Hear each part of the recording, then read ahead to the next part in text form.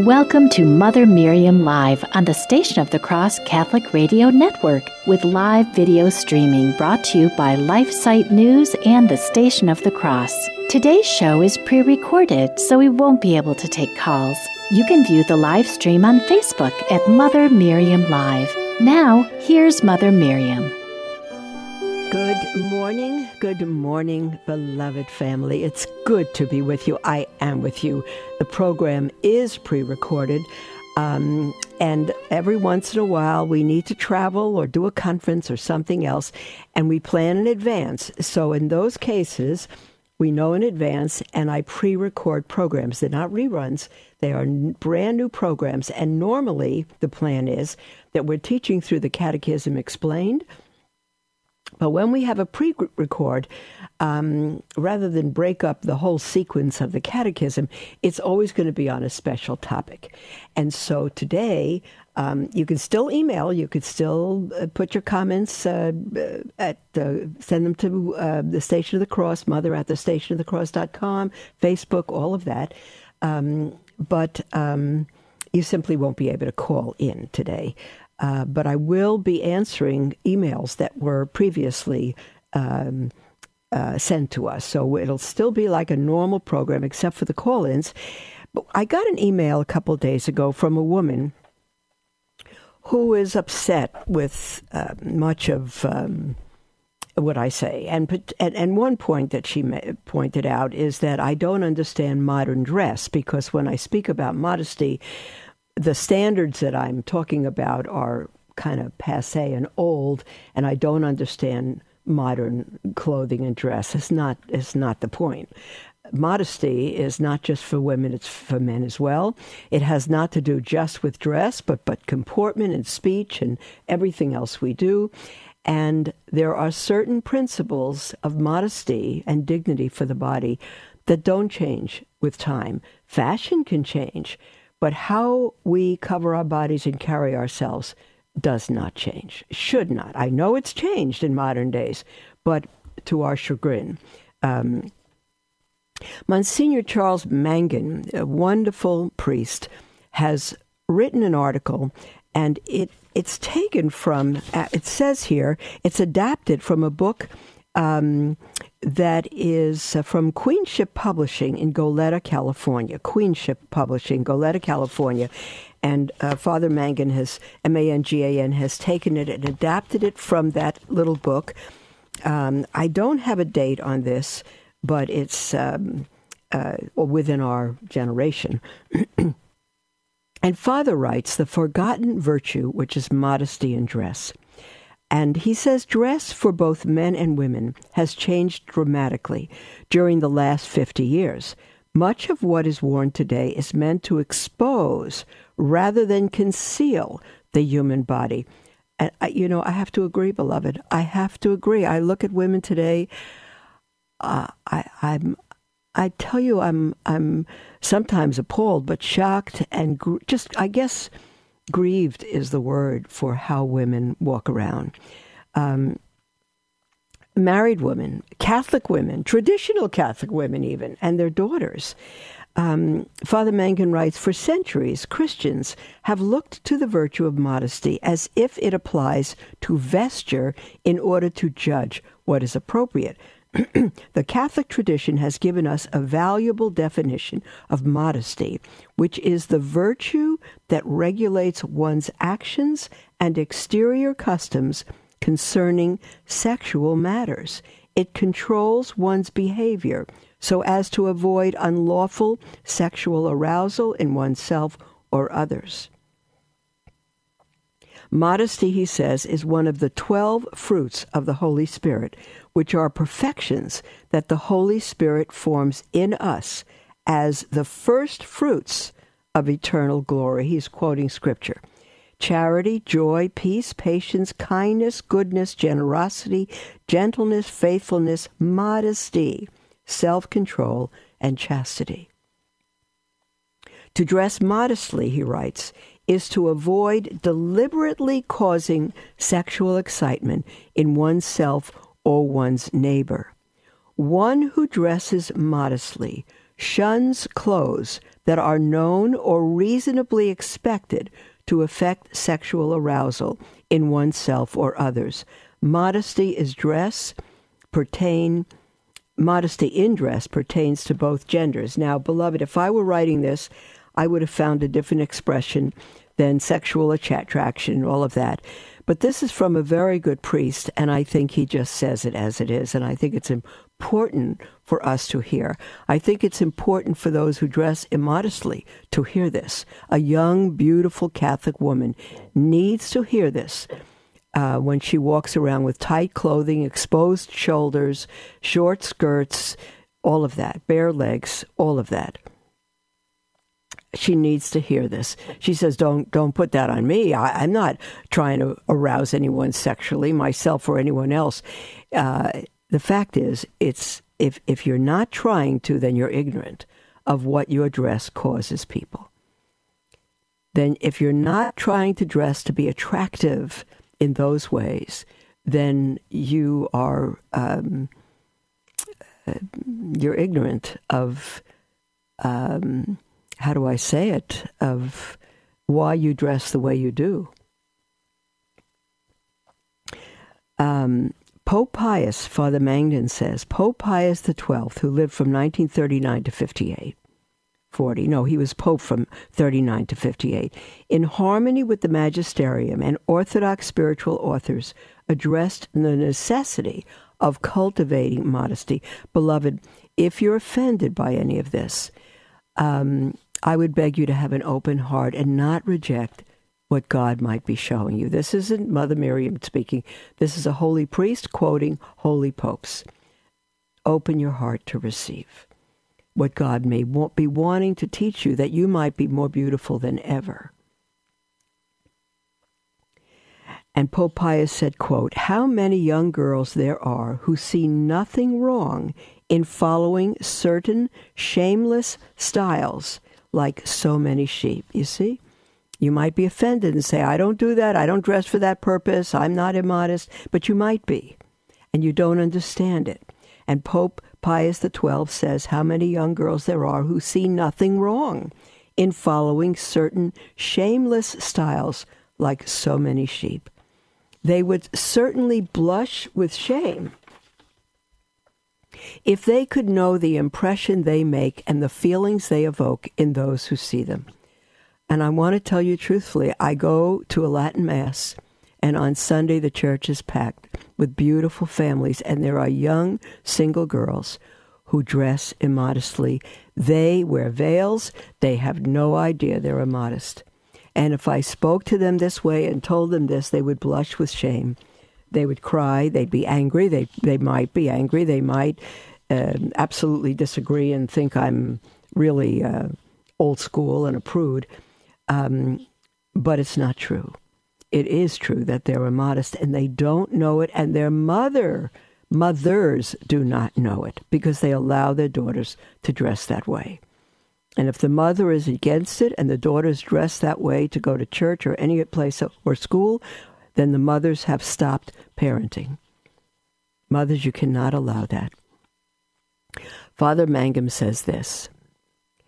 Pope Pius XII says this. The good of our soul is more important than the good of our body, and we have to prefer the spiritual welfare of our neighbor to our bodily comforts. If a certain kind of dress constitutes a grave and proximate occasion of sin and endangers the salvation of your soul and others, it is your duty to give it up. O Christian mothers, this is Pope Pius XII speaking. O Christian mothers, if you know what a future of anxieties and perils, of ill-guarded shame you prepare for your sons and daughters, imprudently getting them accustomed to live scantily dressed and making them lose their sense of modesty, you would be ashamed of yourselves, and you would dread the harm you are making for yourselves, the harm which you are causing to these children, whom heaven has entrusted to you to be brought up as Christians. Oh, mothers, I pray you're listening to this. Christian girls, still Pius XII, Christian girls, think also of this. He's addressing you, young ladies. The more elegant you will be, and the more pleasing, if you dress with simplicity and discreet modesty. End quote. On November 8, 1957, Pope Pius presented the still valid principles of modesty in dress. Here they go. This is the Pope in 1957. These principles of modesty in dress, which apply in 2020. He says clothing fulfills three necessary requirements: hygiene, decency, and adornment. These are so deeply rooted in nature that they cannot be disregarded or contradicted without provoking hostility and prejudice. Hygiene, he says, pertains mostly to the climate, its variations, and other external factors. There's the music, beloved. Our breaks have changed a little bit, so we're going to come back to continue this right after the break. You're welcome to write in. You cannot call in today, but we'll be right after the break to continue this article. Don't go away, beloved. And after that, we'll get to your emails. God bless you. We'll be right back.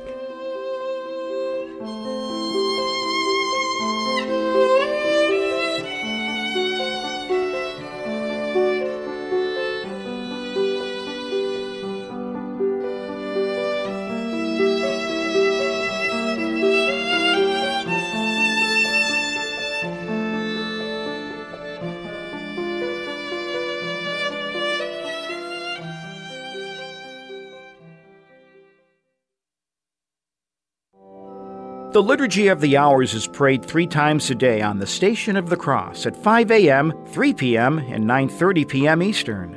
The Liturgy of the Hours is a meditative and efficacious way to foster habitual prayer. It is the daily prayer of the Church, prayed throughout the world by priests, religious, and laity. For details about each hour or more information about the Liturgy of the Hours, visit thestationofthecross.com. Confusion on matters of faith and morals is widespread, even within the church. It can be disheartening, with clergy celebrating gay pride masses, the Pope considering allowing women to become priestesses. It is easy to lose sight of the true teachings of the church. LifeSite News Catholic can help. We are a clear, trustworthy news source that is dedicated to the teachings of the church. We, as the laity, have a duty to know and defend our faith and tradition. In order to do so, we must be educated on the teachings of the Church and on the truth about current events and developments within the Church.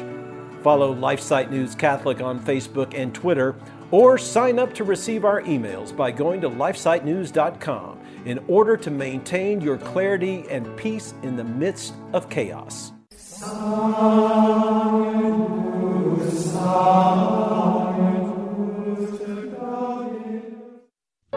The human body is a miraculous machine.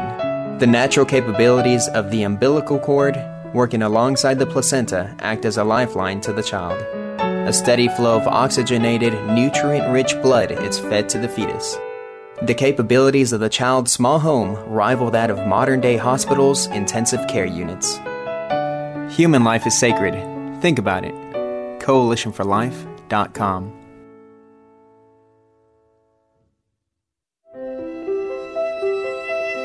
Welcome to Mother Miriam Live on the Station of the Cross Catholic Radio Network with live video streaming brought to you by LifeSite News and the Station of the Cross. You can view the live stream on Facebook at Mother Miriam Live. Welcome back, beloved, to Mother Miriam Live, and we are going to continue our article by just for a few minutes before the next break, at which point we'll take your emails. But we're continuing on, let's see now. Where did I put that? Here it is. On the article titled The Forgotten Virtue, Modesty in Dress, by Father Charles Mangan, that is from a book by Queenship Publishing in Goleta, California. And we wanted to read this specifically today because two reasons. One, an email that I received a couple of days ago from a woman who is very much against she thinks my opinion, my ideas of modesty. Actually, they are my ideas, but they're not my opinions. The church is teaching. I'm not simply giving my opinions. And the second reason is that the anguish I feel when I go to church, not only Novus Ordo churches, but Latin churches, and I see young women, even with their parents, who dress immodestly. They wear veils, their clothes are beautiful, but they're too short, their legs are bare, their shoulders are bare, they're too tight, they're too low cut. Whatever it is, they're immodest. And these young ladies and their mothers have no idea that they are so immodest. They simply do not realize that. Pope Pius XII said that they would blush in shame if they knew. If they knew how I saw them and others saw them, they would blush in shame. And again, it's not because some people are more conservative than others. It's a right understanding of modesty. And so we began to read before the break that clothing fulfills three necessary requirements: hygiene, decency, and adornment. These are so deeply rooted in nature that they cannot be disregarded or contradicted without provoking hostility and prejudice. Hygiene pertains mostly to the climate, its variations, and other external factors, discomfort, illness, so forth. Decency involves the proper consideration for the sensitivity of others to objects that are unsightly, or above all, as a defense of moral honesty and a shield against disordered sensuality. Adornment is legitimate and responds to the innate need more greatly felt by women to enhance the beauty and dignity of the person with the same means that are suitable to satisfy the other two purposes. Fashion, Pope Pius says, has achieved an indisputable importance in public life, whether as an aesthetic expression of customs or as an interpretation of public demand and a focal point of substantial economic interests. The rapidity, the Pope is still speaking, the rapidity of change in styles is further stimulated by a kind of silent competition, not really new, between the elite who wish to assert their own personality with original forms of clothing and the public who immediately convert them to their own use with more or less good intentions. Pope Pius then isolated the difficulty with fashion. Quote, "The problem of fashion consists in the harmonious reconciliation of a person's exterior ornamentation with the interior of a quiet and modest spirit." That is so important, beloved. Let me repeat it. The problem of fashion consists in the harmonious reconciliation of a person's exterior ornamentation with the interior of a quiet and modest spirit. I'm going to stop here to give you an example of what I came across of a woman coming to Mass in the morning dressed in her tennis outfit. In the top, she was wearing a low-cut sleeveless tank top, and the bottom was a tiny little tennis skirt, and which reached the top of her panties. Her whole legs were exposed. And she could care less about anyone else in church, and I think was totally oblivious to the fact that it was inappropriate. The priest had asked others to approach her, and finally nobody would, and so he asked me. And he actually wrote out a 2-page letter about the church's teachings and all of this, and he said, "Would you kindly speak to this woman and give her this letter?" Because he's giving her the Eucharist every day, and she's quite a bit naked. And so I did. I pulled her aside, and I gave it to her to read, and we talked quite a bit. She's extremely offended, and I said, It's for others. It's not just, and she was angry that the priest might have complained. And I said, no, I'm not telling you who complained. I said, and it's not just one person. And I could say that honestly because it was me and at least one other that I knew of. I said, no. How we dress affects others. It distracts us from the Holy Eucharist and all of that. She was really upset. And I said to her, all you need to do, bring a wraparound skirt, put it on you in the car, go into church, take it off when you leave church and go play tennis, that kind of thing. A wraparound shirt, maybe a little shawl. Well, she was quite offended by that. And she came in pants the next day or two and then went back to her tennis outfit. She simply wasn't interested. She got angry. What's that got to do? What's my dress got to do with anything? Does the priest have a problem? That kind of thing. It's on the priest. It's not on her. It's terrible. It's terrible. There's an extreme example of someone who calls themselves a Catholic, but the interior is not formed. The interior is not formed. The problem of fashion, Pope Pius said, the problem of fashion consists in the harmonious reconciliation of a person's exterior ornamentation with the interior of a quiet and modest spirit. That woman had no signs of a quiet, immodest, and modest spirit. Absolutely not. And Pope Pius went on to say, like other material objects, fashion can become an undue attachment, even perhaps an addiction for some persons. The Church does not censure or condemn styles when they are meant for the proper decorum and ornamentation of the body.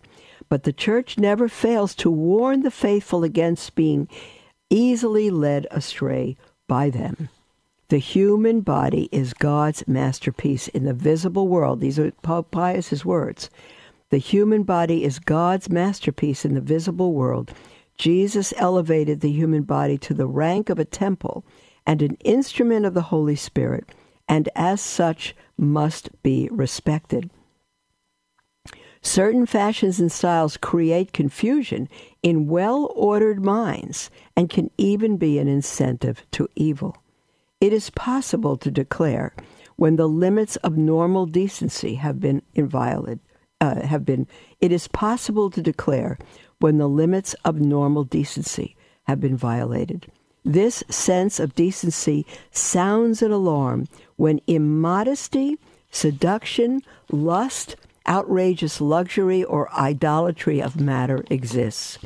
What the Holy Father said in 1957 is still pertinent, quote, no matter how broad and changeable the relative morals or no matter how broad and changeable the relative morals of styles may be, there is always an absolute norm to be kept after having heard the admonition of conscience, warning against the approaching danger. Style must never be a proximate occasion of sin. Now, the woman I spoke to had no conscience about this whatsoever. There was no warning. There was nothing. Nothing. But when you're getting dressed, if you say, how do I judge? I tell you what, when you're putting something on before the mirror, moms, grandmothers, young people, because I see grandmothers dressing like young girls walking around in what used to be my underwear for tights showing their whole body. It is absolutely awful. I don't know how to explain it. That is the height of immodesty and shame. When you're before a mirror, if your goal is to look with it and modern, there's nothing wrong with that if it's modest. If you can't be with it and modern and modest at the same time, choose God. Choose modesty.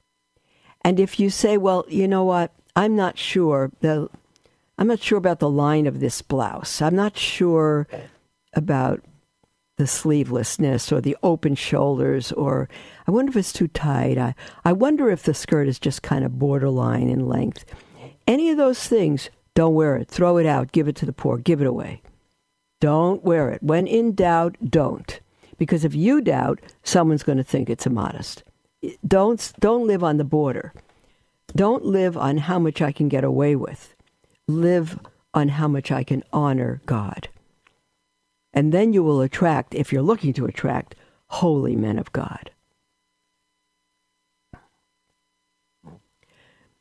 Father Mangan goes on to quote the Pope, "Those who design, promote, and sell fashions have considerable responsibility. If, God forbid, anyone purposely inculcates unchaste ideas and sensations," and we know that's the case. I could name store chains, and you could name them as well. "Then there is present a technique of disguised malice." I don't even think it's disguised. "For decency and dress to be restored, the intention of those who design the fashions and those who wear them must be upright. Beloved, you say, but I can't find clothing today. Oh, yes, you can. Just don't, if you stop buying it from the stores that sell immodest clothing, maybe they'll get the idea. There are immodest clothing lines on the internet, and you can find them. You can find them even in stores. You can find them. You have to look a little harder, but they're here. "For decency and dress to be restored, the intention of those who design the fashions and those who wear them must be upright. In both, there must be an awakening of the conscience as to their responsibility for the tragic consequences that could result from clothing, which is overly bold, especially if it is worn in public." I met outside of church just this Sunday night a beautiful 17-year-old young lady who had just returned with a busload of young people from the March for Life in Washington. And she's 17, and I said, "What's your dream?" She said, "I want to start a business. I want to create modest clothes for us, for young people, because we can't find it anywhere." This is a 17-year-old. That's what needs to be done. Father Mangan continues, and he's quoting Pope Pius. "Clearly, the immorality of styles depends in great part on excesses either of immodesty or luxury. How is immodesty to be judged? The garment must not be evaluated according to the estimation of a decadent or already corrupt society, but according to the aspirations of a society which prizes the dignity and seriousness of its public attire." If that woman who sent me an email a couple of days ago saying that I have no clue what modern dress is about read this, she might have a different opinion. "The garment must not be evaluated according to the estimation of a decadent or already corrupt society, which ours is, but according to the aspirations of a society which prizes the dignity and seriousness of its public attire." End quote from Pope Pius. We'll be right back, beloved, after this break. It's going to be a short one, and then we have one more paragraph to go, and we'll take your emails. The Station of the Cross invites you to join us each day for the Liturgy of the Hours at 5 a.m., 3 p.m., and 9:30 p.m. Eastern. The Liturgy of the Hours is the daily prayer of the Church and is made up of readings from sacred scripture, writings from saints and theologians, and small reflections. For details about each hour and more information about the Liturgy of the Hours, visit thestationofthecross.com. We hope you'll join us for this daily prayer of the Church each day at 5 a.m., 3 p.m., and 9:30 p.m. Eastern, right here on the Station of the Cross. LifeSite News is an international news agency devoted to defending life and family and restoring Christian culture. We aim to educate and activate our readers with the information they need to fight the most crucial battles of our day, in their churches, workplaces, and families. Our motto is Caritas in Veritate, love in truth. We firmly believe that promoting the truth is an act of love, however hard it is to hear. Over the last 20 years, we have built a reputation for uncompromising reporting, no matter the cost. LifeSite News is by far the most popular pro-life website on the internet, with over 40 million unique users every year and growing. Check us out at lifesitenews.com.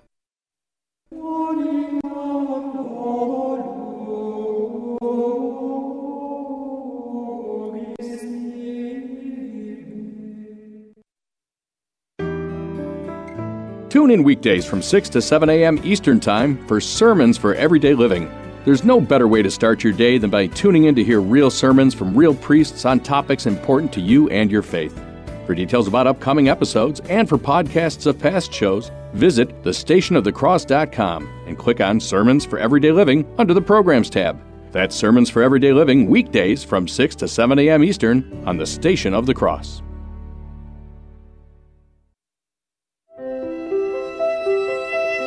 Welcome to Mother Miriam Live on the Station of the Cross Catholic Radio Network with live video streaming brought to you by LifeSite News and the Station of the Cross. You can view the live stream on Facebook at Mother Miriam Live. Welcome back, beloved, to Mother Miriam Live, and we have a whole half hour to ourselves. There'll be a tiny break in between. And now I would normally take your calls, your texts, and your emails, and we cannot take your calls today because it's pre-recorded. I certainly have a number of emails before me, but I think this article is so important. And since you're not able to call in today, I think I'm going to take, I think I'm going to continue in it just now. Just so that we can complete it during this one program. It's just so important. We're talking about immodesty in dress, and this is for women and men, and it's for all ages, young men, young children, young women, everybody. And it's by Father Mangan. It's from a book published by Queenship Publishing, which he put together kind of in an article, and is greatly quoting Pope Pius XI. And let me just see now. This is from the 50s. He says, wanton luxury is also excessive. Wanton luxury is also excessive. If the use of riches, even those obtained morally, is not moderated, then either frightful barriers, Pope Pius XII, either frightful barriers will be raised between classes, or the entire society will be set adrift, exhausted by the race toward a utopia of material happiness. Let us contemplate well, Father says, the following 3 points concerning modesty in dress. Number 1, the influence of styles. He says there is a language of clothing that communicates certain messages, even destructive ones. One who with knowledge and deliberation routinely dresses provocatively so as to entice another to impurity commits a mortal sin. I will reread this sentence. One who with knowledge and deliberation routinely dresses provocatively so as to entice another to impurity, commits a mortal sin. The souls of both are wounded. Beloved, if you reject that statement, you are rejecting God, because this is the teaching of the Church. It's the teaching of the Christ who loved you and gave his life for you, not a bunch of men in Rome, not a old prude on the radio called Mother Miriam. No. If you entice someone to sin, you are committing mortal sin, if you are responsible for their mortal sin. Jesus demanded purity in glances, in thoughts, desires, and actions, and warned against giving scandal. Isaiah prophesied that the city of Zion would be dirtied by its daughters' impurity. Pope Pius XII declared, quote, "It might be said that society speaks through the clothing it wears. Through its clothing it reveals its secret aspirations and uses it, at least in part, to build or destroy the future." Okay, point 2. So the first is the influence of styles. The second point is the importance of control. Again, that's a fruit of the Spirit. Fashion designers, critics, and consumers are to recall that style should be directed and controlled. Again, this is Pius XII. That style should be directed and controlled instead of being abandoned to caprice and reduced to abject service. Those who make style cannot allow the craze to dictate when that particular trend goes against right reason and established morality. When it goes against right reason and established morality. I've heard mothers say, but come on, when I've spoken to mothers about their daughters just looking like prostitutes. That's what has happened with some. And when I speak to the mothers about the daughters being immodest, the mothers look at me and say, are you kidding? You should see the way they dress in school. They tell my daughters that they're conservative. I said, well, that may be the case, but what's the standard? The standard is our Blessed Mother, not the immodest, half-naked children at school. Parents, don't give up parenting. You're giving up your vocation. Don't be afraid of your children. Don't let them raise themselves. You will have formed them to go astray and be immoral. You will have done that.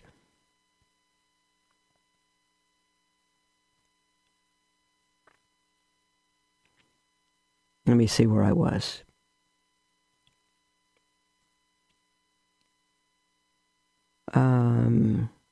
Consumers must remember that their dignity demands of them that they should liberate themselves with free and enlightened conscience from the imposition of predetermined tastes, especially tastes debatable on moral grounds. Number 3. So number 1, this is the 3 points concerning modesty in dress. First, the influence of styles. Second, the importance of control. And third, moderation is necessary. All things. That's the scripture. Do all things in moderation. And Father, quoting Pope Pius, says, the respect for a standard measure is moderation. It provides a pattern by which to regulate at all costs greed for luxury, ambition, and capriciousness. Pope Pius urged, quote, stylists, and especially designers, must let themselves be guided by moderation in designing the cut or line of a garment and in the selection of its ornaments, convinced that sobriety is the finest quality of art. And I want to tell you, men, it's not just the women that I see immodest, even in church. It's also you, coming in with your wide open T-shirts and all of that, and shorts, so you sit there with bare legs in church, thongs. It's absolutely immodest and immoral. You have no respect for the women, for others, for the Holy Eucharist, to come to church like that, and to walk around like that, to walk around even the house, even the street without a shirt. When Christian decency is present, then one's dress is the worthy ornament of the person with whose beauty it blends as in a single triumph of admirable dignity. One needn't necessarily wear clothes popular decades ago in order to be modest. However, there are standards which are so basic that to transgress them, regardless of the era, one's good intention or ignorance, is to offend against decency. Here are some practical helps, he says. Clothing composed of a transparent, that is, see-through material is not modest because of its obvious intent to expose various parts of the body in need of cover. Okay, you say, but my blouse is sheer. It's designed that way because I have a very beautiful slip under it. Well, we're not supposed to see your underwear under your clothes. That's not modest. It may be beautiful to some eyes, but it's not modest. Not to see through a blouse. Not to see somebody's underwear under their blouse, no matter how beautiful the underwear is. And not to have it so tight that you see the lines of everything under their clothing either. This is my personal comment.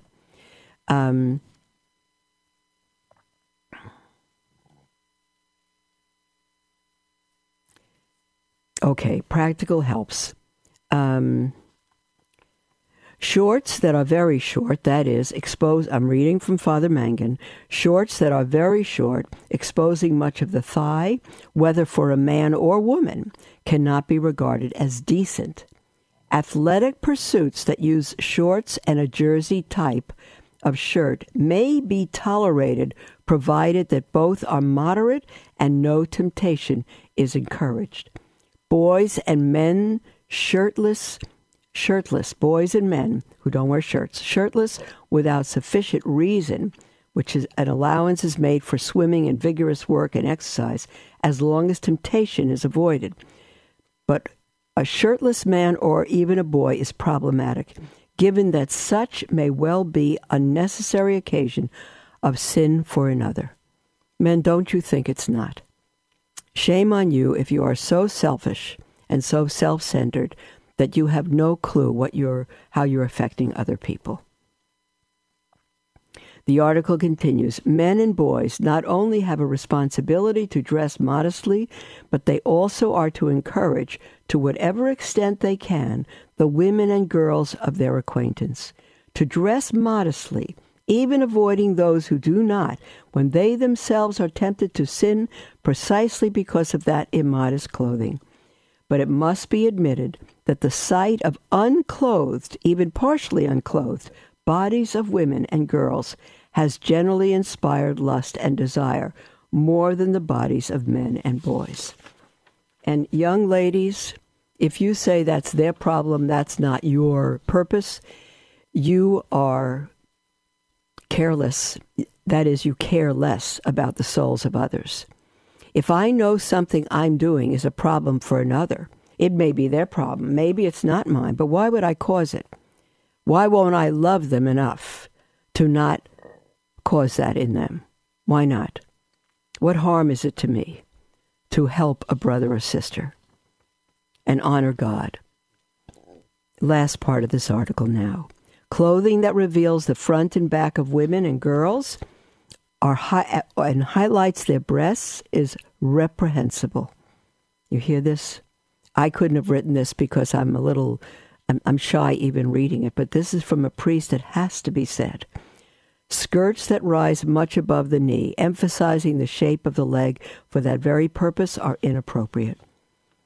A lady in her early 40s stated that every time she purchases a skirt, regardless of the store, the clerk mentions that since she is tall and thin, she should buy something sufficiently short that will draw attention to her legs. And of course, this lady rebukes the suggestion. A wife and mother of 2 children recounted her unease when attending Mass to find herself, her husband, and her teenage son and daughter in the pew behind an adolescent girl who, with bare shoulders and a short dress, causes her husband and young son undue distraction during the Holy Sacrifice. This mother's young daughter is also adversely affected by the bad example of another girl approximately the same age. You see, if I were the pastor, and I'm not, and some of you are going to say, well, thank God you're not. If I were the pastor, women are never going to be priests or pastors. Please God, they cannot be. If I were the priest of that church, I would not let her in the door. I'd have a sign, skirts not above the knees, nothing sleeveless, nothing low cut, no bare shoulders. If they'll have to go home and change their clothes. Or they could wear a shawl to go to church and cover themselves. The article ends this way. God has made the human body beautiful. Immodest attire neither contributes to the promotion of the human person nor to the establishing of the kingdom. The modesty practiced by Jesus, Mary, Joseph, and the saints is obtainable and necessary for us. Oh, I hope I haven't made you angry by this article, beloved. It's perfect in everything it says. You may not like the way it was written. You may not like its bluntness. You may disagree.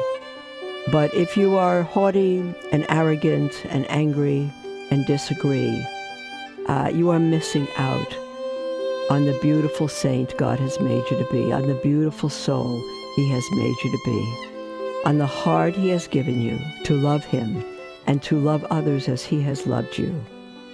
You are missing out on what it means to put others before yourself and not be self-centered, but to be free and to be a beautiful, beautiful creation of God to the world. And others do the same. We'll be back right after the break. LifeSite News is an international news agency devoted to defending life and family and restoring Christian culture. We aim to educate and activate our readers with the information they need to fight the most crucial battles of our day, in their churches, workplaces, and families. Our motto is Caritas in Veritate, love in truth. We firmly believe that promoting the truth is an act of love, however hard it is to hear. Over the last 20 years, we have built a reputation for uncompromising reporting, no matter the cost. LifeSite News is by far the most popular pro-life website on the internet, with over 40 million unique users every year and growing. Check us out at lifesitenews.com.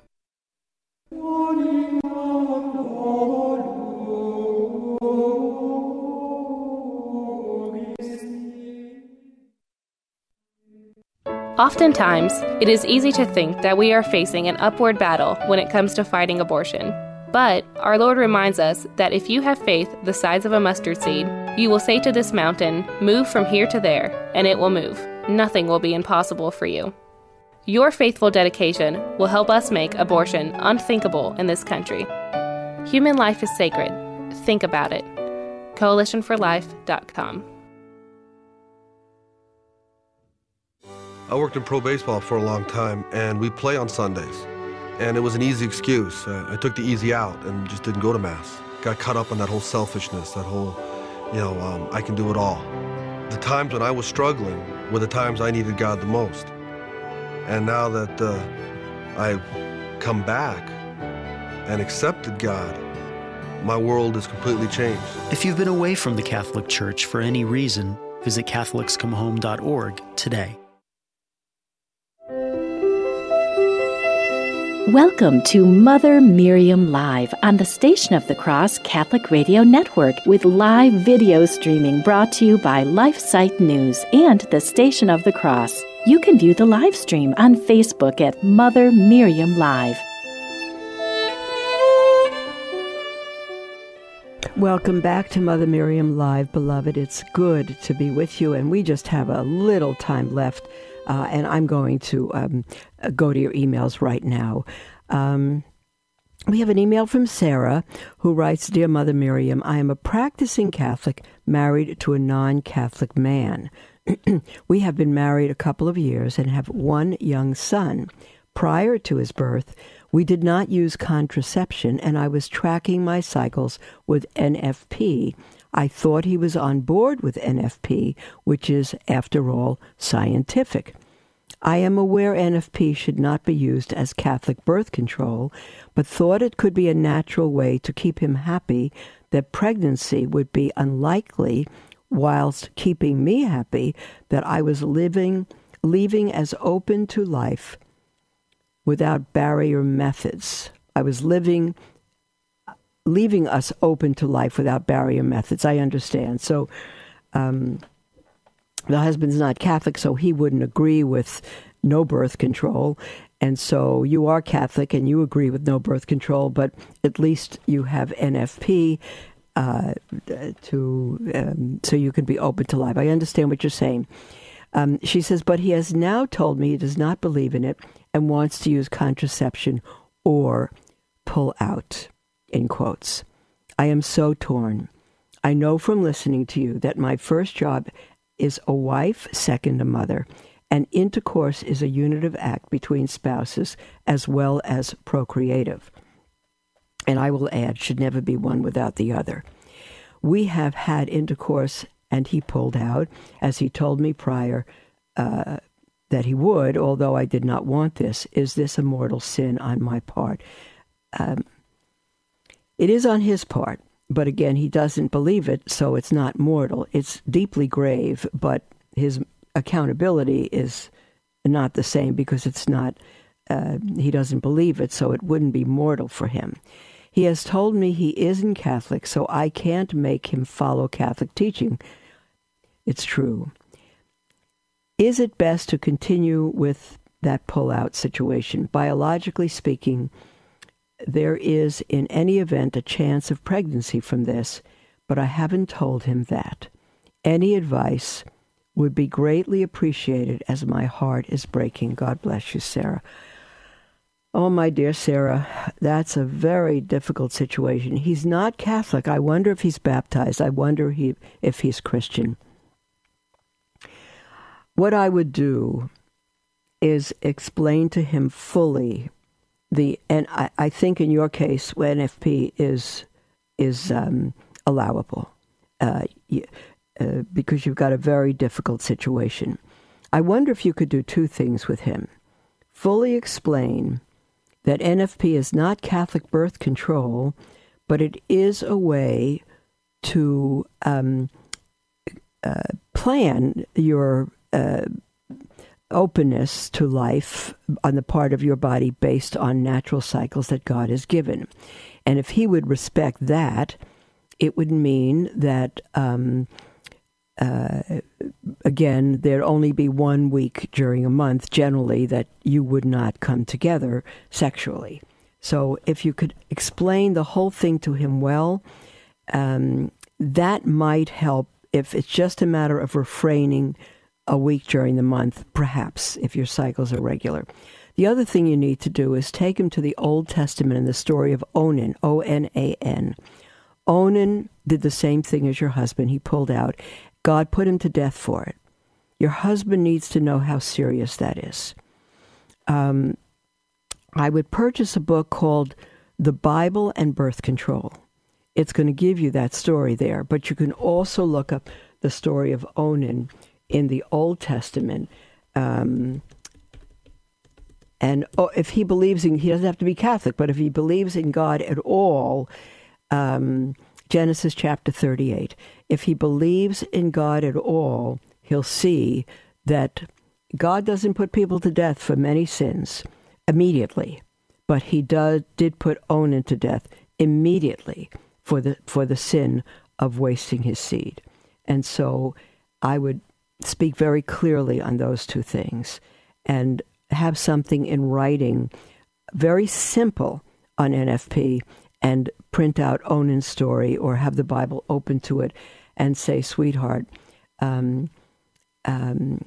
you agreed when we married, if you were married in the Catholic Church, he would have had to agree to allow you to practice your faith and raise your children in the faith if you were married in the Catholic Church. And so, sweetheart, part of my practicing the faith is to not use contraception or birth control, and that means you can't either, and to pull out is a grave, grave, grave sin against God. We cannot do this. So don't leave him. It's not your mortal sin at all, but he needs to know how grave a situation that is. And I would say if you can continue using NFP and explain it to him and show him how serious a sin it is, and that he's actually going against his vows, he doesn't have to believe it, but he must respect your faith. He must respect your belief. And he should have known this before he married you. And apparently that may be a problem here if he didn't. You say you're a practicing Catholic married to a non-Catholic man, and you have one young son, and you did not use conception prior to your one son, but I don't know if he knew this prior to being married. He absolutely should have. If he knew it, then he's breaking a vow. If he didn't know it, then he has some leeway there, excuse, but he must know it now. And be as gentle as you can with him, and maybe ask the priest for help.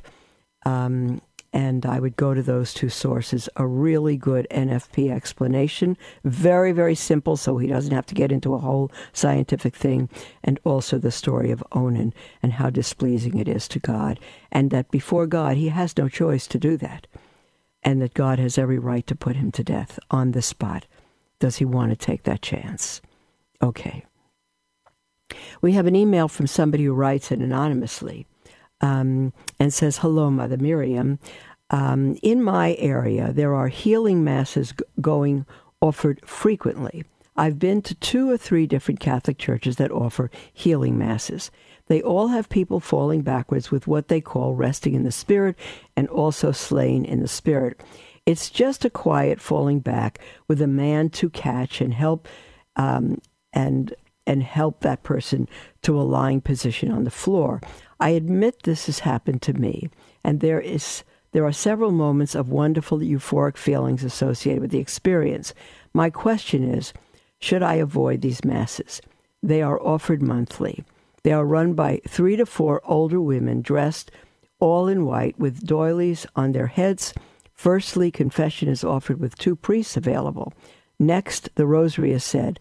Then there is a Mass and communion. They bring the Blessed Sacrament and the monstrance out while the healing prayers are about to be said for everyone. So lastly, everyone lines up for prayers, where one of the women, always the same woman of the 4, dressed in white, goes along to each person praying in tongues mixed with English for each person, with many falling backward, but not all. It is never the priest doing the hands-on healing prayers. The 2 priests that heard confessions and celebrated Mass have left the church once the Mass has ended.